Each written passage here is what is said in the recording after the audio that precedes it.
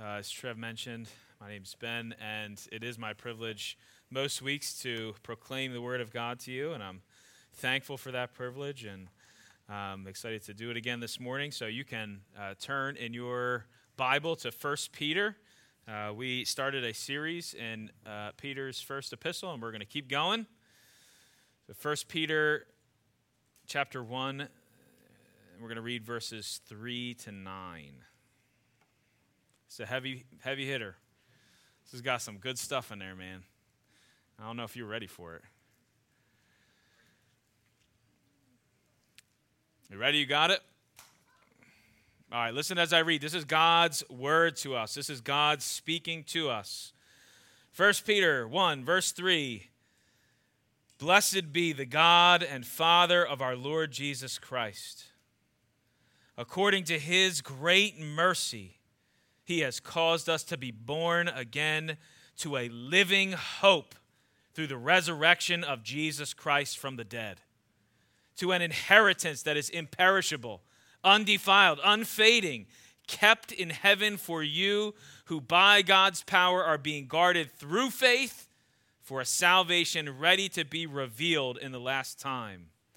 In this you rejoice, though now for a little while, if necessary, you have been grieved by various trials, so that the tested genuineness of your faith, more precious than gold that perishes though it is tested by fire, may be found to result in praise and glory and honor at the revelation of Jesus Christ. Though you have not seen him, you love him. Though you do not now see him, you believe in him and rejoice with joy that is inexpressible and filled with glory, obtaining the outcome of your faith, the salvation of your souls. Church, say amen. Amen. Let me pray. Lord, we thank you for this word. We thank you for the hope that we have in Christ. And Lord, would you set our eyes on that hope now and assure us of it in Christ Jesus. Nourish us, feed us, sanctify us in the truth. Oh Lord, your word is truth. In Jesus' name, amen. Count it all joy, my brothers, when you meet trials of various kinds. James 1:2. Rejoice and be glad when others revile you and persecute and utter all kind of evil against you. Matthew 5:12. Rejoice in your sufferings, knowing that suffering produces endurance. Romans 5:3. Rejoice insofar as you share Christ's sufferings. 1 Peter 4:13. If you've read the Bible for any amount of time, you know that constantly the Bible is telling us to rejoice in your sufferings. Rejoice in your sufferings. Now, if you were here last week, I told you that one of the main reasons that Christianity explodes in the first couple centuries of the church is that the Christians were suffering with such poise and such grace and such joy. You know, regularly Christians were going violently to their deaths, but they went singing. And it caused unbelievers to marvel and ask, why? What was it that they had? And none of the other religions or philosophies came anywhere close to providing the resources and the equipment that Christians seem to have to face suffering, even unimaginable suffering, with joy.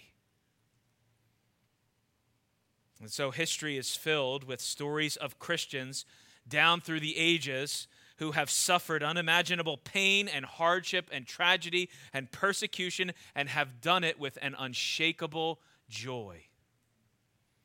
How do you respond to suffering, brothers and sisters? What happens in your heart when you are faced with hardship? Do you frantically scramble looking for any way out of it? Do you run to chosen distractions to take your mind off it? Do you just look for some way to numb yourself to it? Do you grumble and complain and lash out? Do you grow angry and resentful?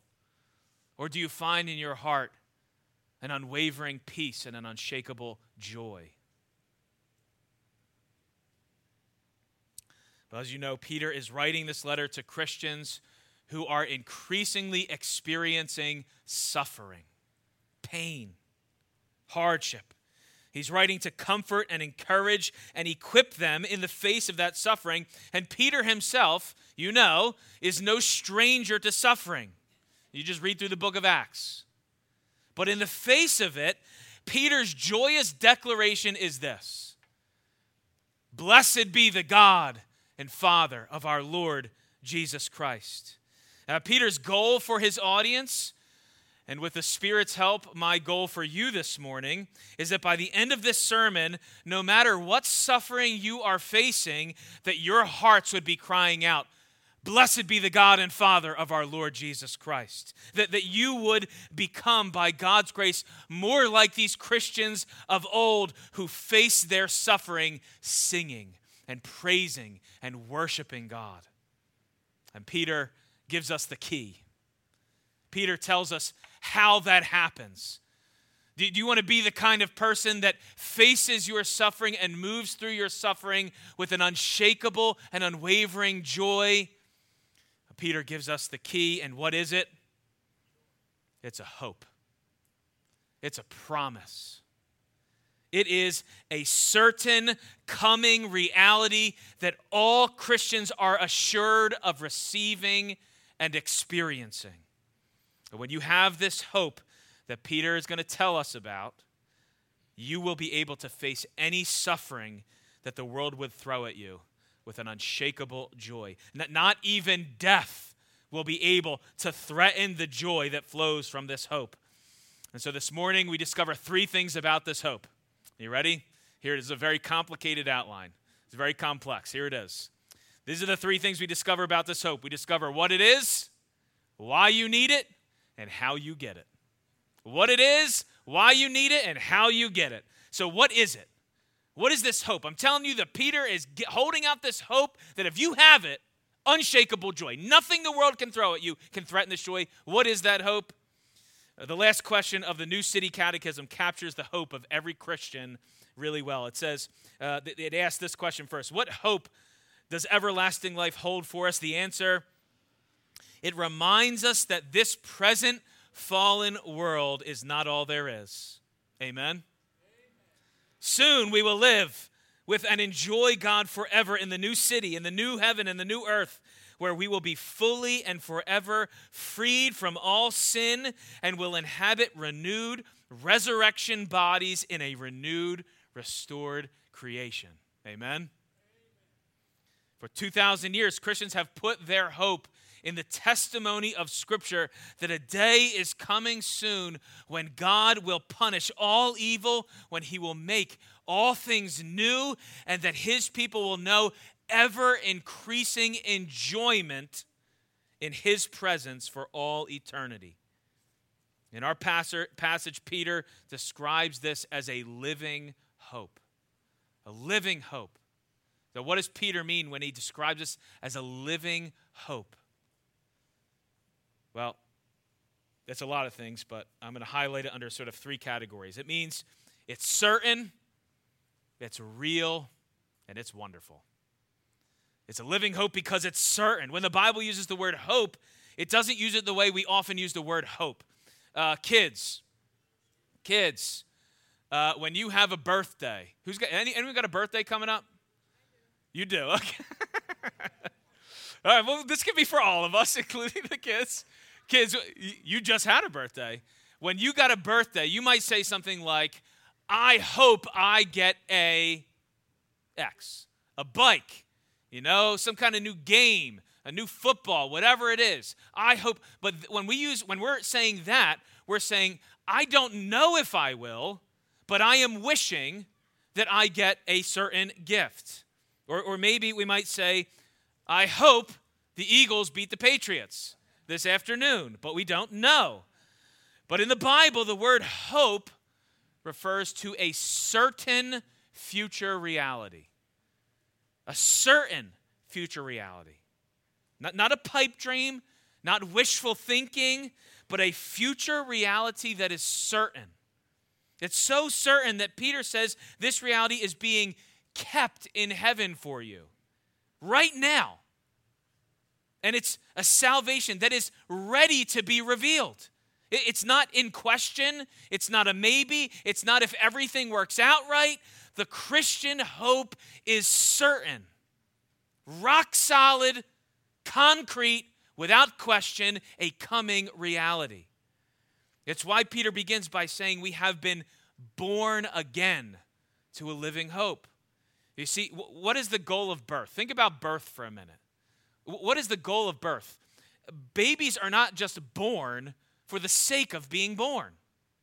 They are born to live, to grow, and to increasingly experience life. And Peter says, so it is with the new birth. God, by his Spirit, has mercifully brought you to spiritual life through his Son, Jesus Christ. And the inevitable consequence, listen to me, the inevitable consequence of that new birth is eternal life.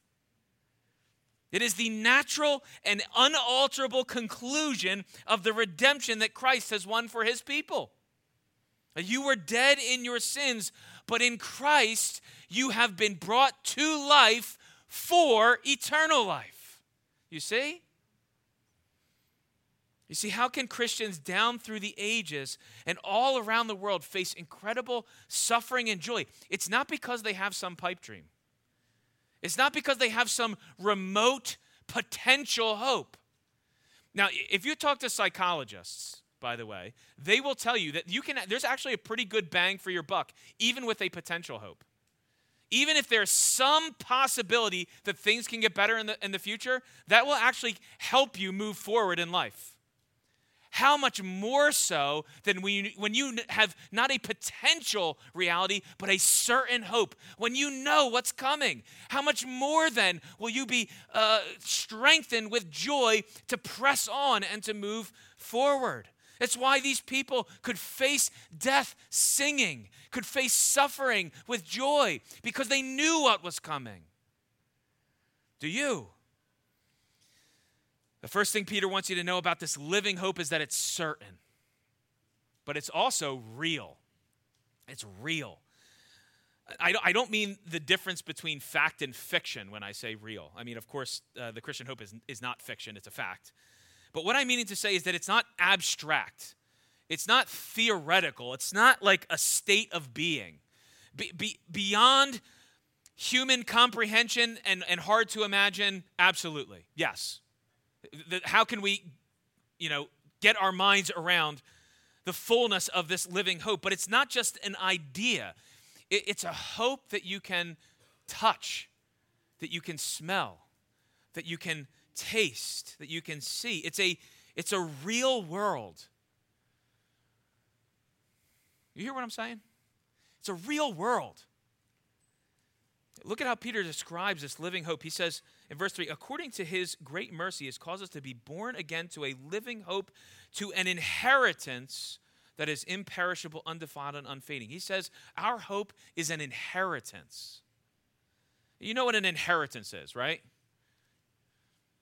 Yes? You know what an inheritance is? Okay.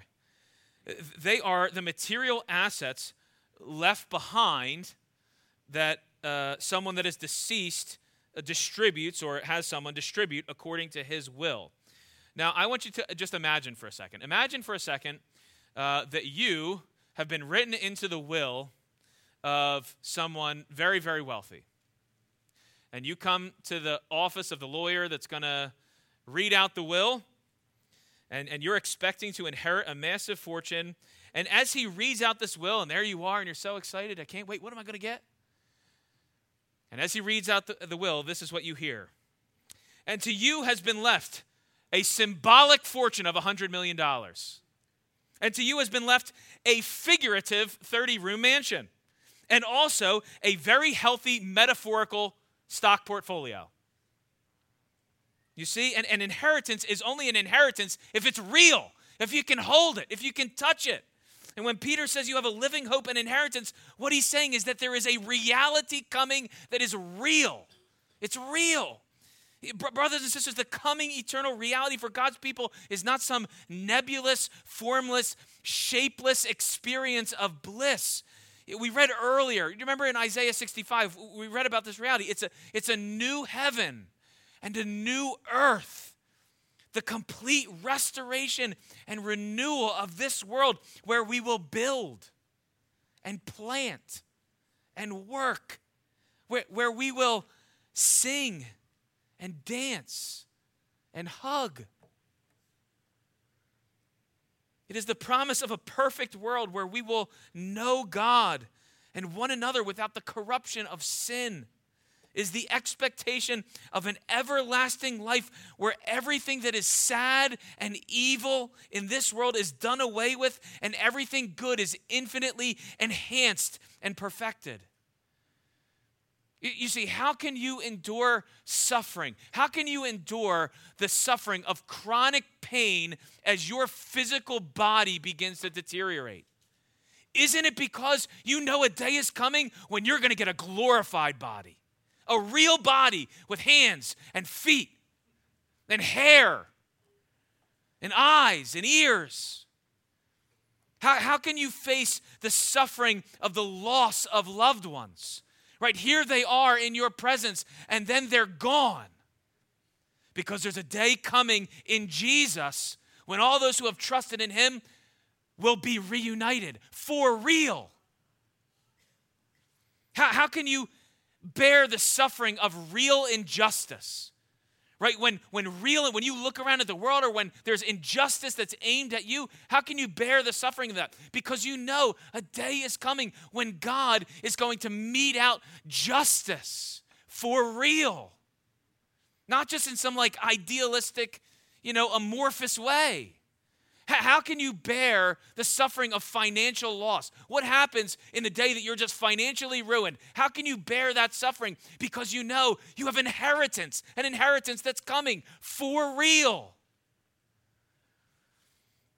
Brothers and sisters, I know you can't see it now, and most of the time it seems so far off, right?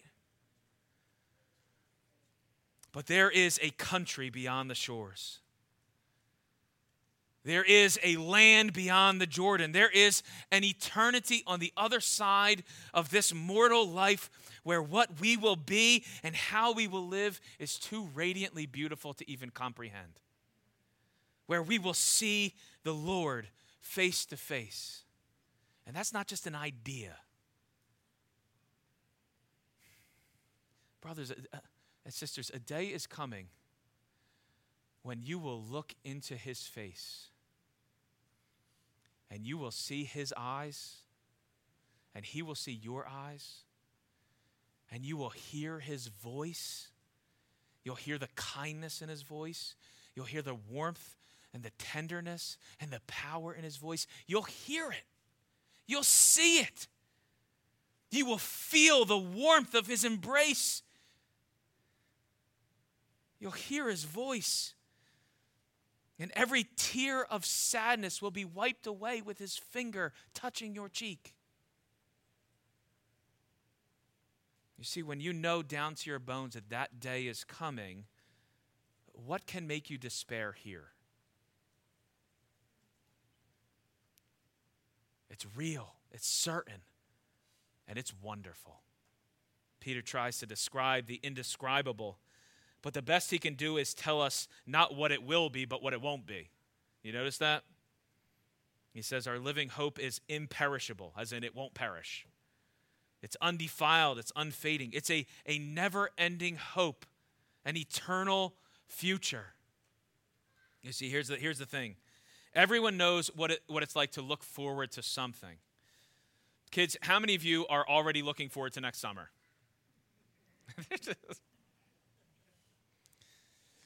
What are you looking forward to? Maybe it's a nap this afternoon, a good meal, time with your family, whatever it is.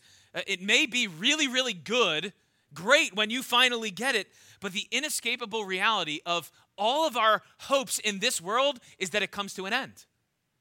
Whatever it is, it may be amazing, but eventually it's going to end.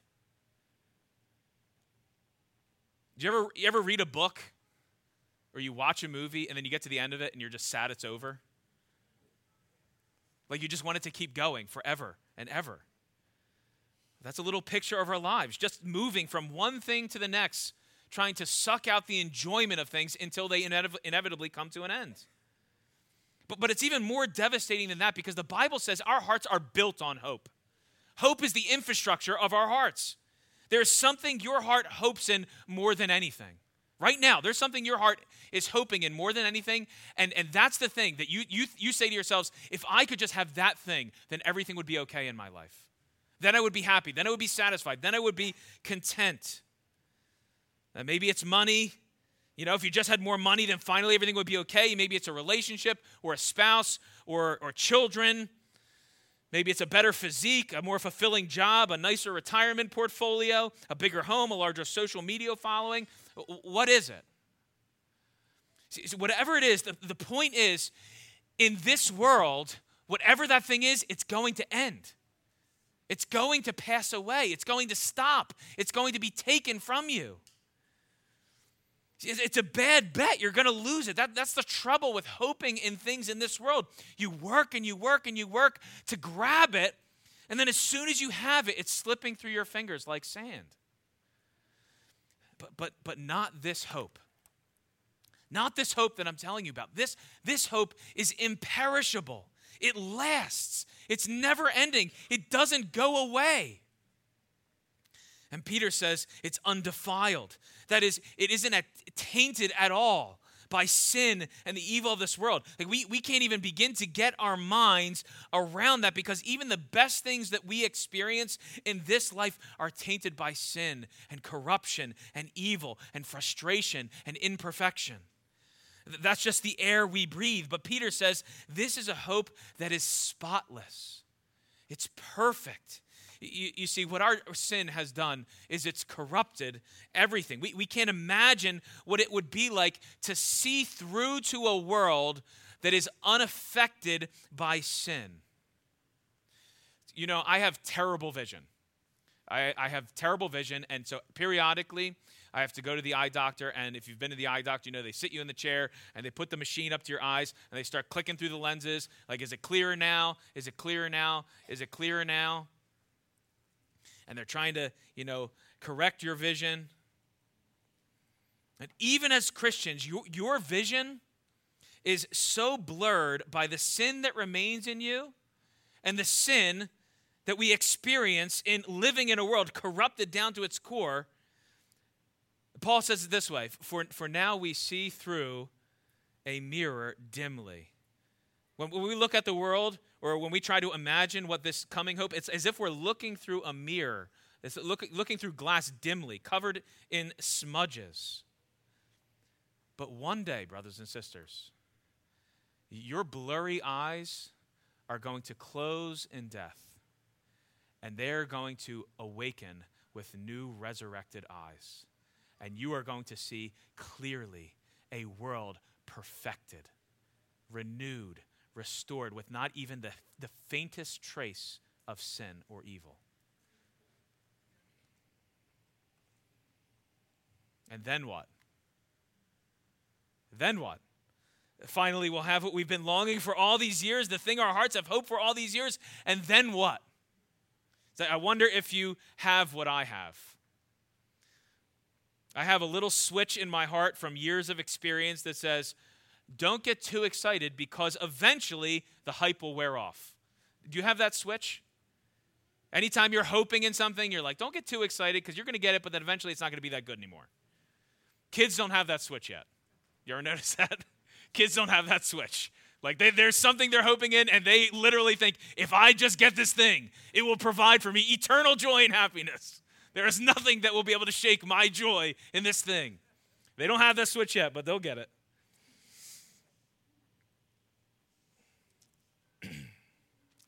I taught history and economics last year. In the world of economics, you know what it's called? Anyone into economics? No one's into economics. Economics is the worst. In the world of economics, they call it diminishing marginal utility. You ever hear that term? Diminishing marginal utility. Here's what diminishing marginal utility is. You ready?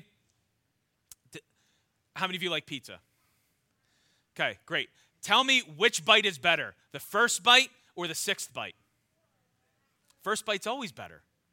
And every successive bite after that is nowhere near as good as the first one. It's diminishing marginal utility. Every additional unit, your satisfaction goes boop, boop, boop, boop, boop, fading, fading, fading, fading. But do you see what Peter's saying? He's saying this hope, it's imperishable, it's undefiled, and it's unfading. This hope is increasing marginal utility. Every day that goes by will be increasing joy. The joy you experience in knowing and loving God and discovering more of who he is will pale in comparison to the next day when you get to discover even more and more and more. You will never come to an end. Not only will you come to an end, but it will be ever increasing into infinity. We can't get our minds around that, but we know what it's not like. We know what it's like to take a bite of pizza and then get to your third piece and you're like, this isn't even good anymore. I don't even want another piece of pizza. I'm so full, I feel sick. But not in glory. You will never get sick of it. You'll never grow tired or weary of it. It will be increasingly joyous and exciting and thrilling for all eternity. Jonathan Edwards, 18th century pastor, wrote prolifically on heaven. This is probably his greatest contribution, that we will experience this increasing joy. He says this. He says, their knowledge will increase to eternity. And if their knowledge, doubtless their holiness. For as they increase in the knowledge of God and the works of God, the more they will see of his excellency, the more they will love him, and the more they love God, the more they delight and happiness they will have in him. And he goes on to reason that if God is infinite, then so is the satisfaction and pleasure that will come from beholding him by moment by passing moment. Every passing moment will be increasing joy in knowing God. Now, when you know that, and when you know it's real and it's certain, you can face any suffering the world throws at you. So that's what it is. It's like my whole sermon. That's what it is.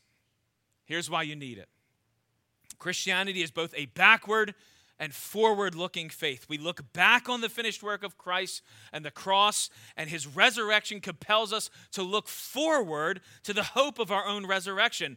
And this hope is absolutely essential to the Christian life, and specifically to suffering well. And here's why. There's a lot we could say, but let me give you two reasons that come from this text.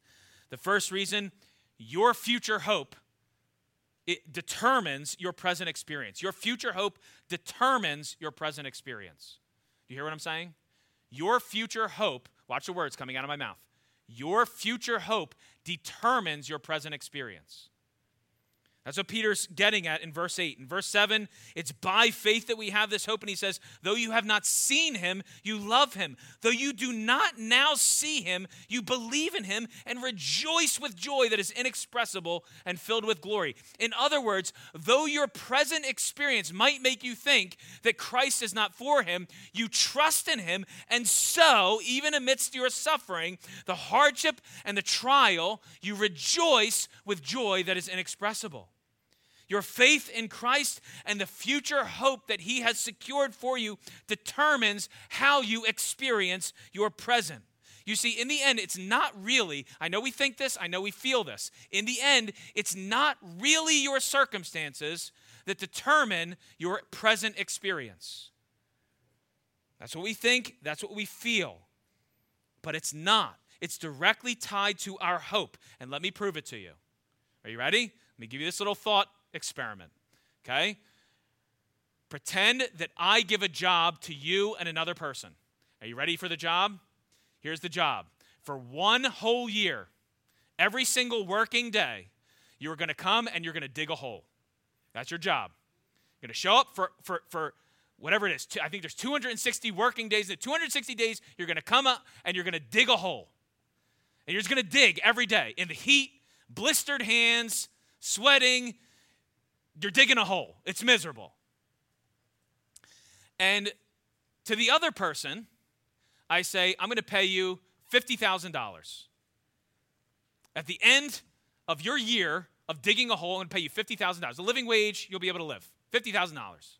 Okay? But to you, I say, at the end of your year, I'm going to pay you $1 billion. You dig every day, you get $1 billion. Your experience of digging that hole is going to be very different than the experience of the guy digging the hole who's getting $50,000.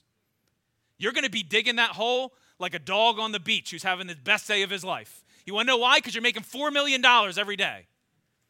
Because there is a hope laid up for you that is beyond your imagination, that is so filled. You're thinking, this guy's over here and he's sweating it out and he's getting frustrated. $50,000. I'm like, this isn't worth it. He's probably going to quit. And you're like, what are you talking about? There's $1 billion at the end of this thing. You're digging, you're like one of those little, Snow Whites, whistling while you work. You're going. But why is that? It's because your hope determines your present experience. And this is how it works. See, you can have joy now because you know of the imperishable joy, the unfading, certain, real joy that is laid up for you. That joy bleeds back into now. Now, what I'm telling you is that hope laid up for you, that hope that we have laid up for you, it makes $1 billion look like the lint in your pocket. It's nothing. And when you know that hope, you can move through suffering with an unshakable joy. That's reason number one. Your hope determines your present experience. This is why you need this hope. Here's the second reason. Your future hope determines your response to your own suffering and the suffering of others. Your future hope, your hope determines your response to your own and other suffering. Maybe you've heard this saying, you're so heavenly minded that you're no earthly good. You ever hear that? Or maybe you've encountered the argument that Christians are people who just stick their head in the sand when it comes to real issues in the world because they're just waiting for heaven. Well, it turns out the exact opposite is true. It is precisely because of our hope that Christians are, of all people, best equipped to deal with suffering in this world. You see, people apart from Christ, people apart from this kind of hope, they deal with suffering in one of three ways. They either deaden themselves, distract themselves, or deliver themselves. Try to anyway. Some people look out at the world and at their own life and they feel so hopeless at the suffering that they see that they just numb themselves to it. They go to any kind of substance or destructive behavior or anything that they can to deaden the pain, to numb the pain of suffering that they are experiencing. Others look out and they see suffering as an inconvenience to their own happiness. Right? Suffering is just in my way. They're like, don't bring me down with that. And they really do stick their head in the sand. And they chase down every little pleasure they can find to distract themselves from the uncomfortable reality that something is really not right in the world.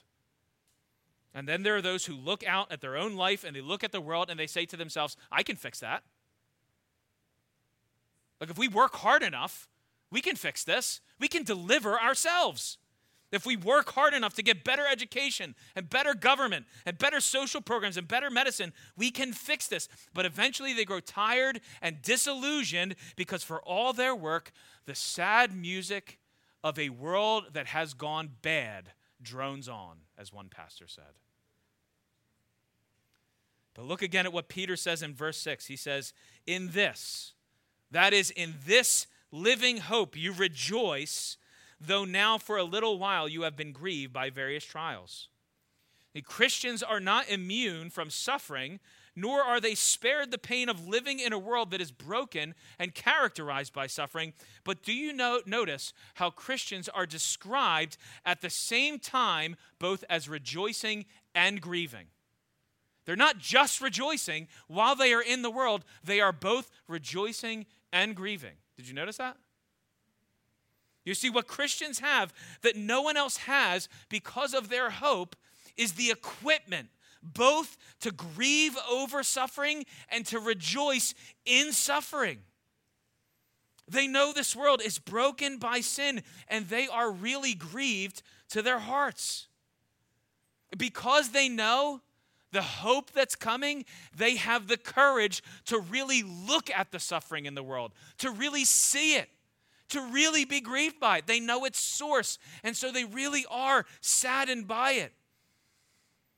They are not cold, dispassionate, apathetic people that ignore suffering. They don't stick their heads in the sand. They serve a suffering Savior who came into the world to relieve suffering.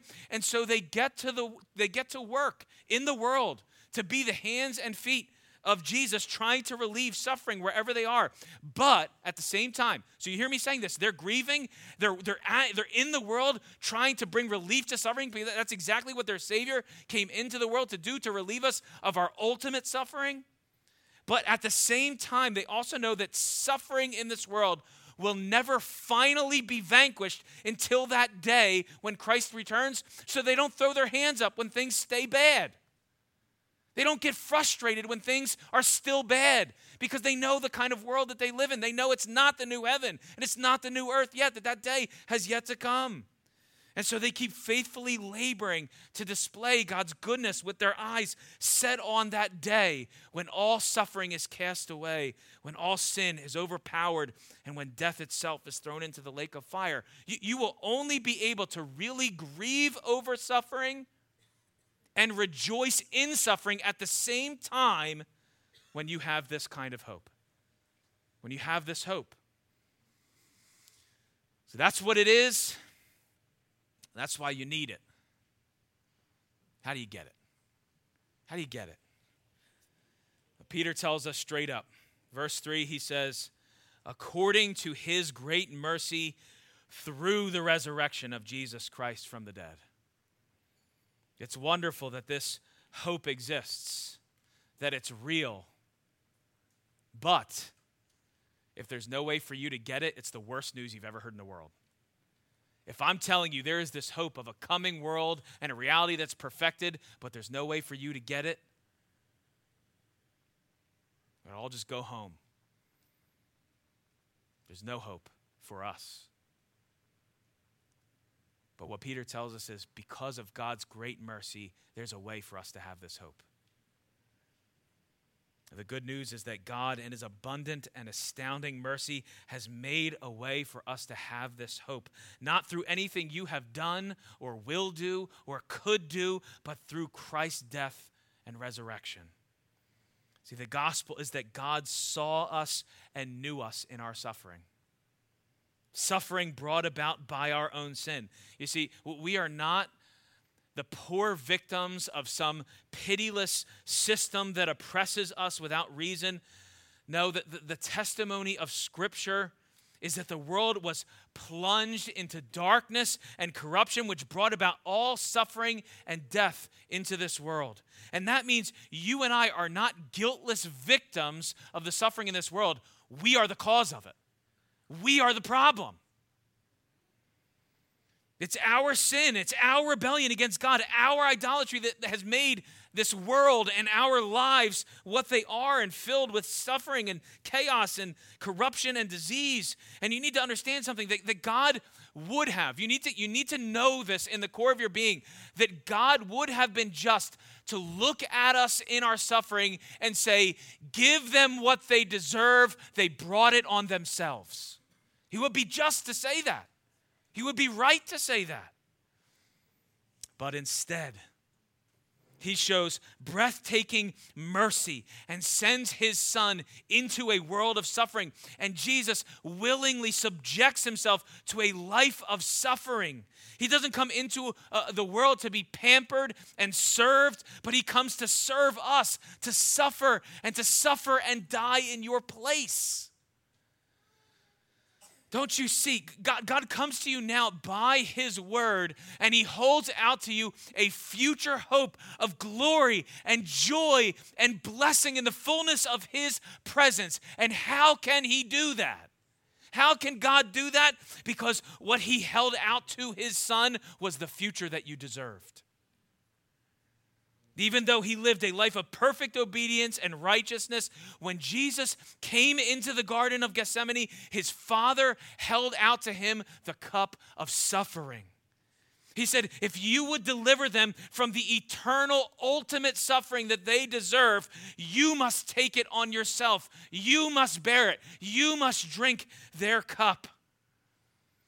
And brothers and sisters, the good news and the ground of our hope is this fact that he drank the cup of our suffering all the way down to the bottom. Have you ever wondered this? Listen, I told you in the beginning, and history has borne out this fact, that Christians over the centuries have gone to their deaths singing. Awful, unimaginably painful deaths. They've gone courageously to their deaths singing. But do you see your Savior here in the garden cowering in the dust? Do you think it's that the Christians that came after Jesus were more courageous? That they were more joyful? That they had more of a spine than Jesus did when they faced their death? You know, Jesus is in the garden shedding tears, sweating drops of blood, cowering before the cup that his Father holds out to him. Why is that? Because the suffering that Jesus experiences on the cross is infinitely more than any Christian will ever have to bear. Because on the cross and in that cup, what his Father is holding out to him is infinite suffering, abandonment, forsakenness. On the cross, he is crushed into the dust by God's wrath. But our hope is a living hope because Christ did not remain dead, but he rose up from the grave. The first fruits of the resurrection. We read that in 1 Corinthians 15, the beginning of the harvest, the first signal of the renewed world to come, so that all who are united to him will share in his resurrection and in his living hope. And how are you united to Christ and therefore united to this hope? It is by faith. You see, what is it that fills these saints with joy? It says they rejoice with joy that is inexpressible and filled with glory. What is that thing? It's that they have somehow found a way to muster up enough godliness or enough piety or enough morality and have somehow found a way to make sufficient payment for their own sins that now they have made themselves worthy of this hope? No, it is because they believe in him. It is because they trust him. It's because they see that they have no hope in and of themselves. But they believe that God's mercy was poured out for sinners, that God's mercy was poured out for them, that Christ suffered for them. This is what unites us to Christ, that we cast ourselves upon him, trusting that when he took that cup and drank that cup of suffering, of eternal suffering, of infinite suffering, that he was drinking my cup, that he was drinking your cup. By faith, we take hold of Christ, and by faith, we become partakers in this hope. And do you know what the result of this faith is? You know what the result of this faith is? What Peter says is the result of this faith is it's almost too beautiful to even say it. Look at verse 6. He says, "In this you rejoice, though now for a little while, if necessary, you have been grieved by various trials, so that the tested genuineness of your faith, more precious than gold, that perishes though it is tested by fire, may be found to result in praise and glory and honor at the revelation of Jesus Christ." Peter says that it is so that your faith, listen to me, please do not miss this. It is so that your faith will result in praise and glory and honor on the day when Christ returns. Now, we see those three words back to back: praise, glory, honor, and we instinctively think that the object of this praise is Jesus Christ, and rightly so. And he will be the object of praise and glory and honor. But here, look at this text. Here, do you know who the object of that praise is?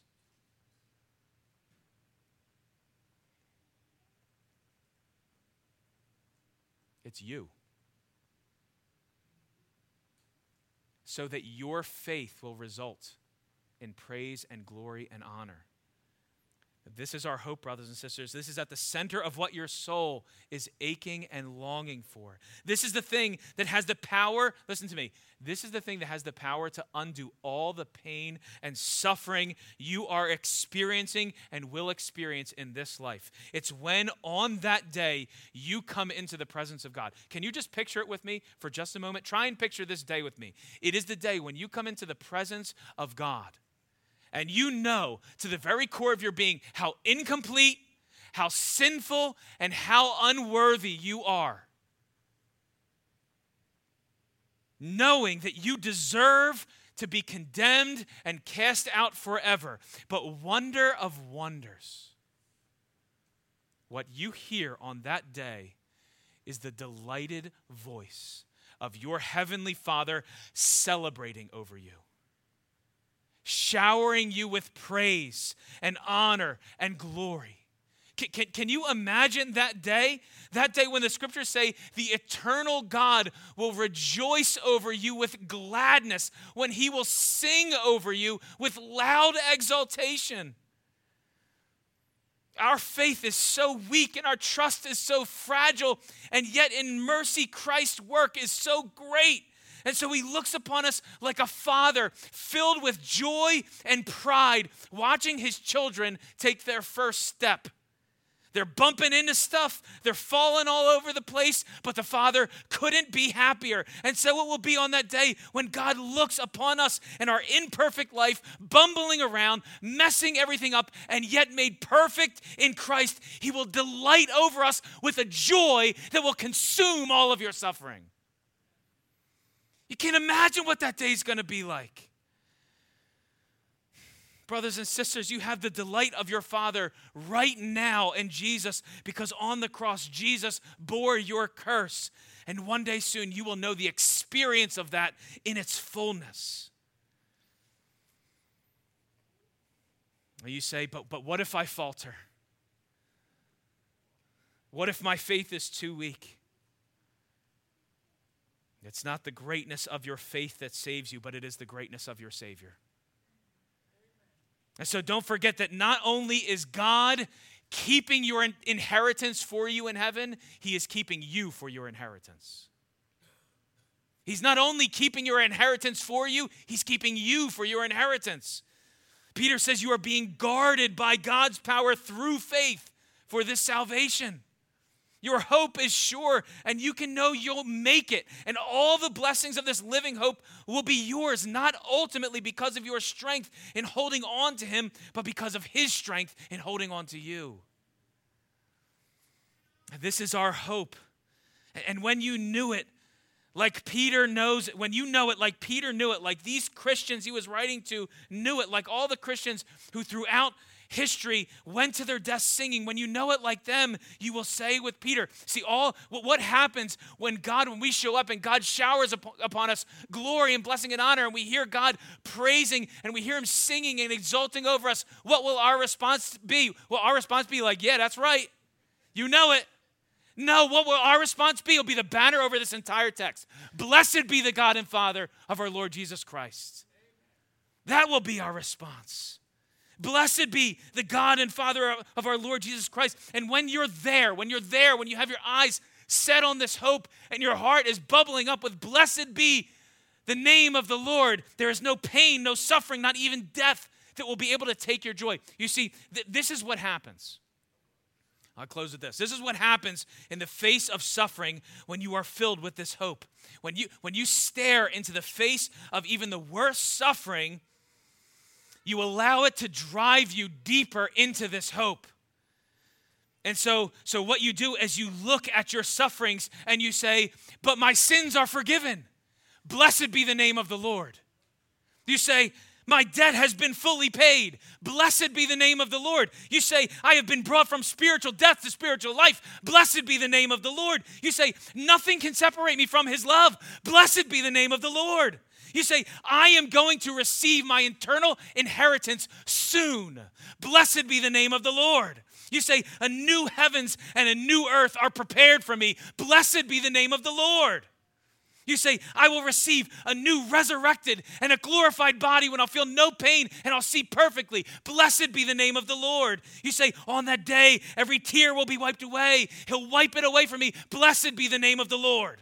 You'll say, all sin will be destroyed and finally the war inside will be over. Blessed be the name of the Lord. You'll say, every longing, I know a day is coming when every longing and yearning will be satisfied in him. Blessed be the name of the Lord. You say, because I will see him face to face. Blessed be the name of the Lord. You'll say, he will sing over me with loud exultation and rejoicing. Blessed be the name of the Lord. You'll say, he will give ever increasing joy and love in the knowledge of his presence. Blessed be the name of the Lord. He will be my God and I will be his son. Blessed be the name of the Lord. All pain, all suffering, all death will be vanquished forever. Blessed be the name of the Lord. And I will live for all eternity in unending, unfading joy in God with my brothers and sisters. Blessed be the name of the Lord. And Christ will receive all blessing and honor and praise. Blessed be the name of the Lord. Amen? Brothers and sisters, it's certain. It's real. It's going to be wonderful beyond our imaginations. Do you know that hope? Do you have that hope? Because if you do, there's no suffering this world can throw at you that can shake it. Let me pray for us. Lord, we thank you for a living hope. We thank you for an unshakable joy in knowing what is to come. That it's not some pipe dream, that it's not wishful thinking, but that Christ is coming back and a new earth and a new heaven is coming down when we will see the Lord face to face. Encourage us in this hope. Make us steadfast in this hope. Comfort us in this hope. And help us to live our lives inexplicably looking forward to that day in such a way that the people around us would ask, what is the reason for our hope? And we pray that you would do it for the sake of your glory and our joy in you. We pray in Jesus' name. Amen.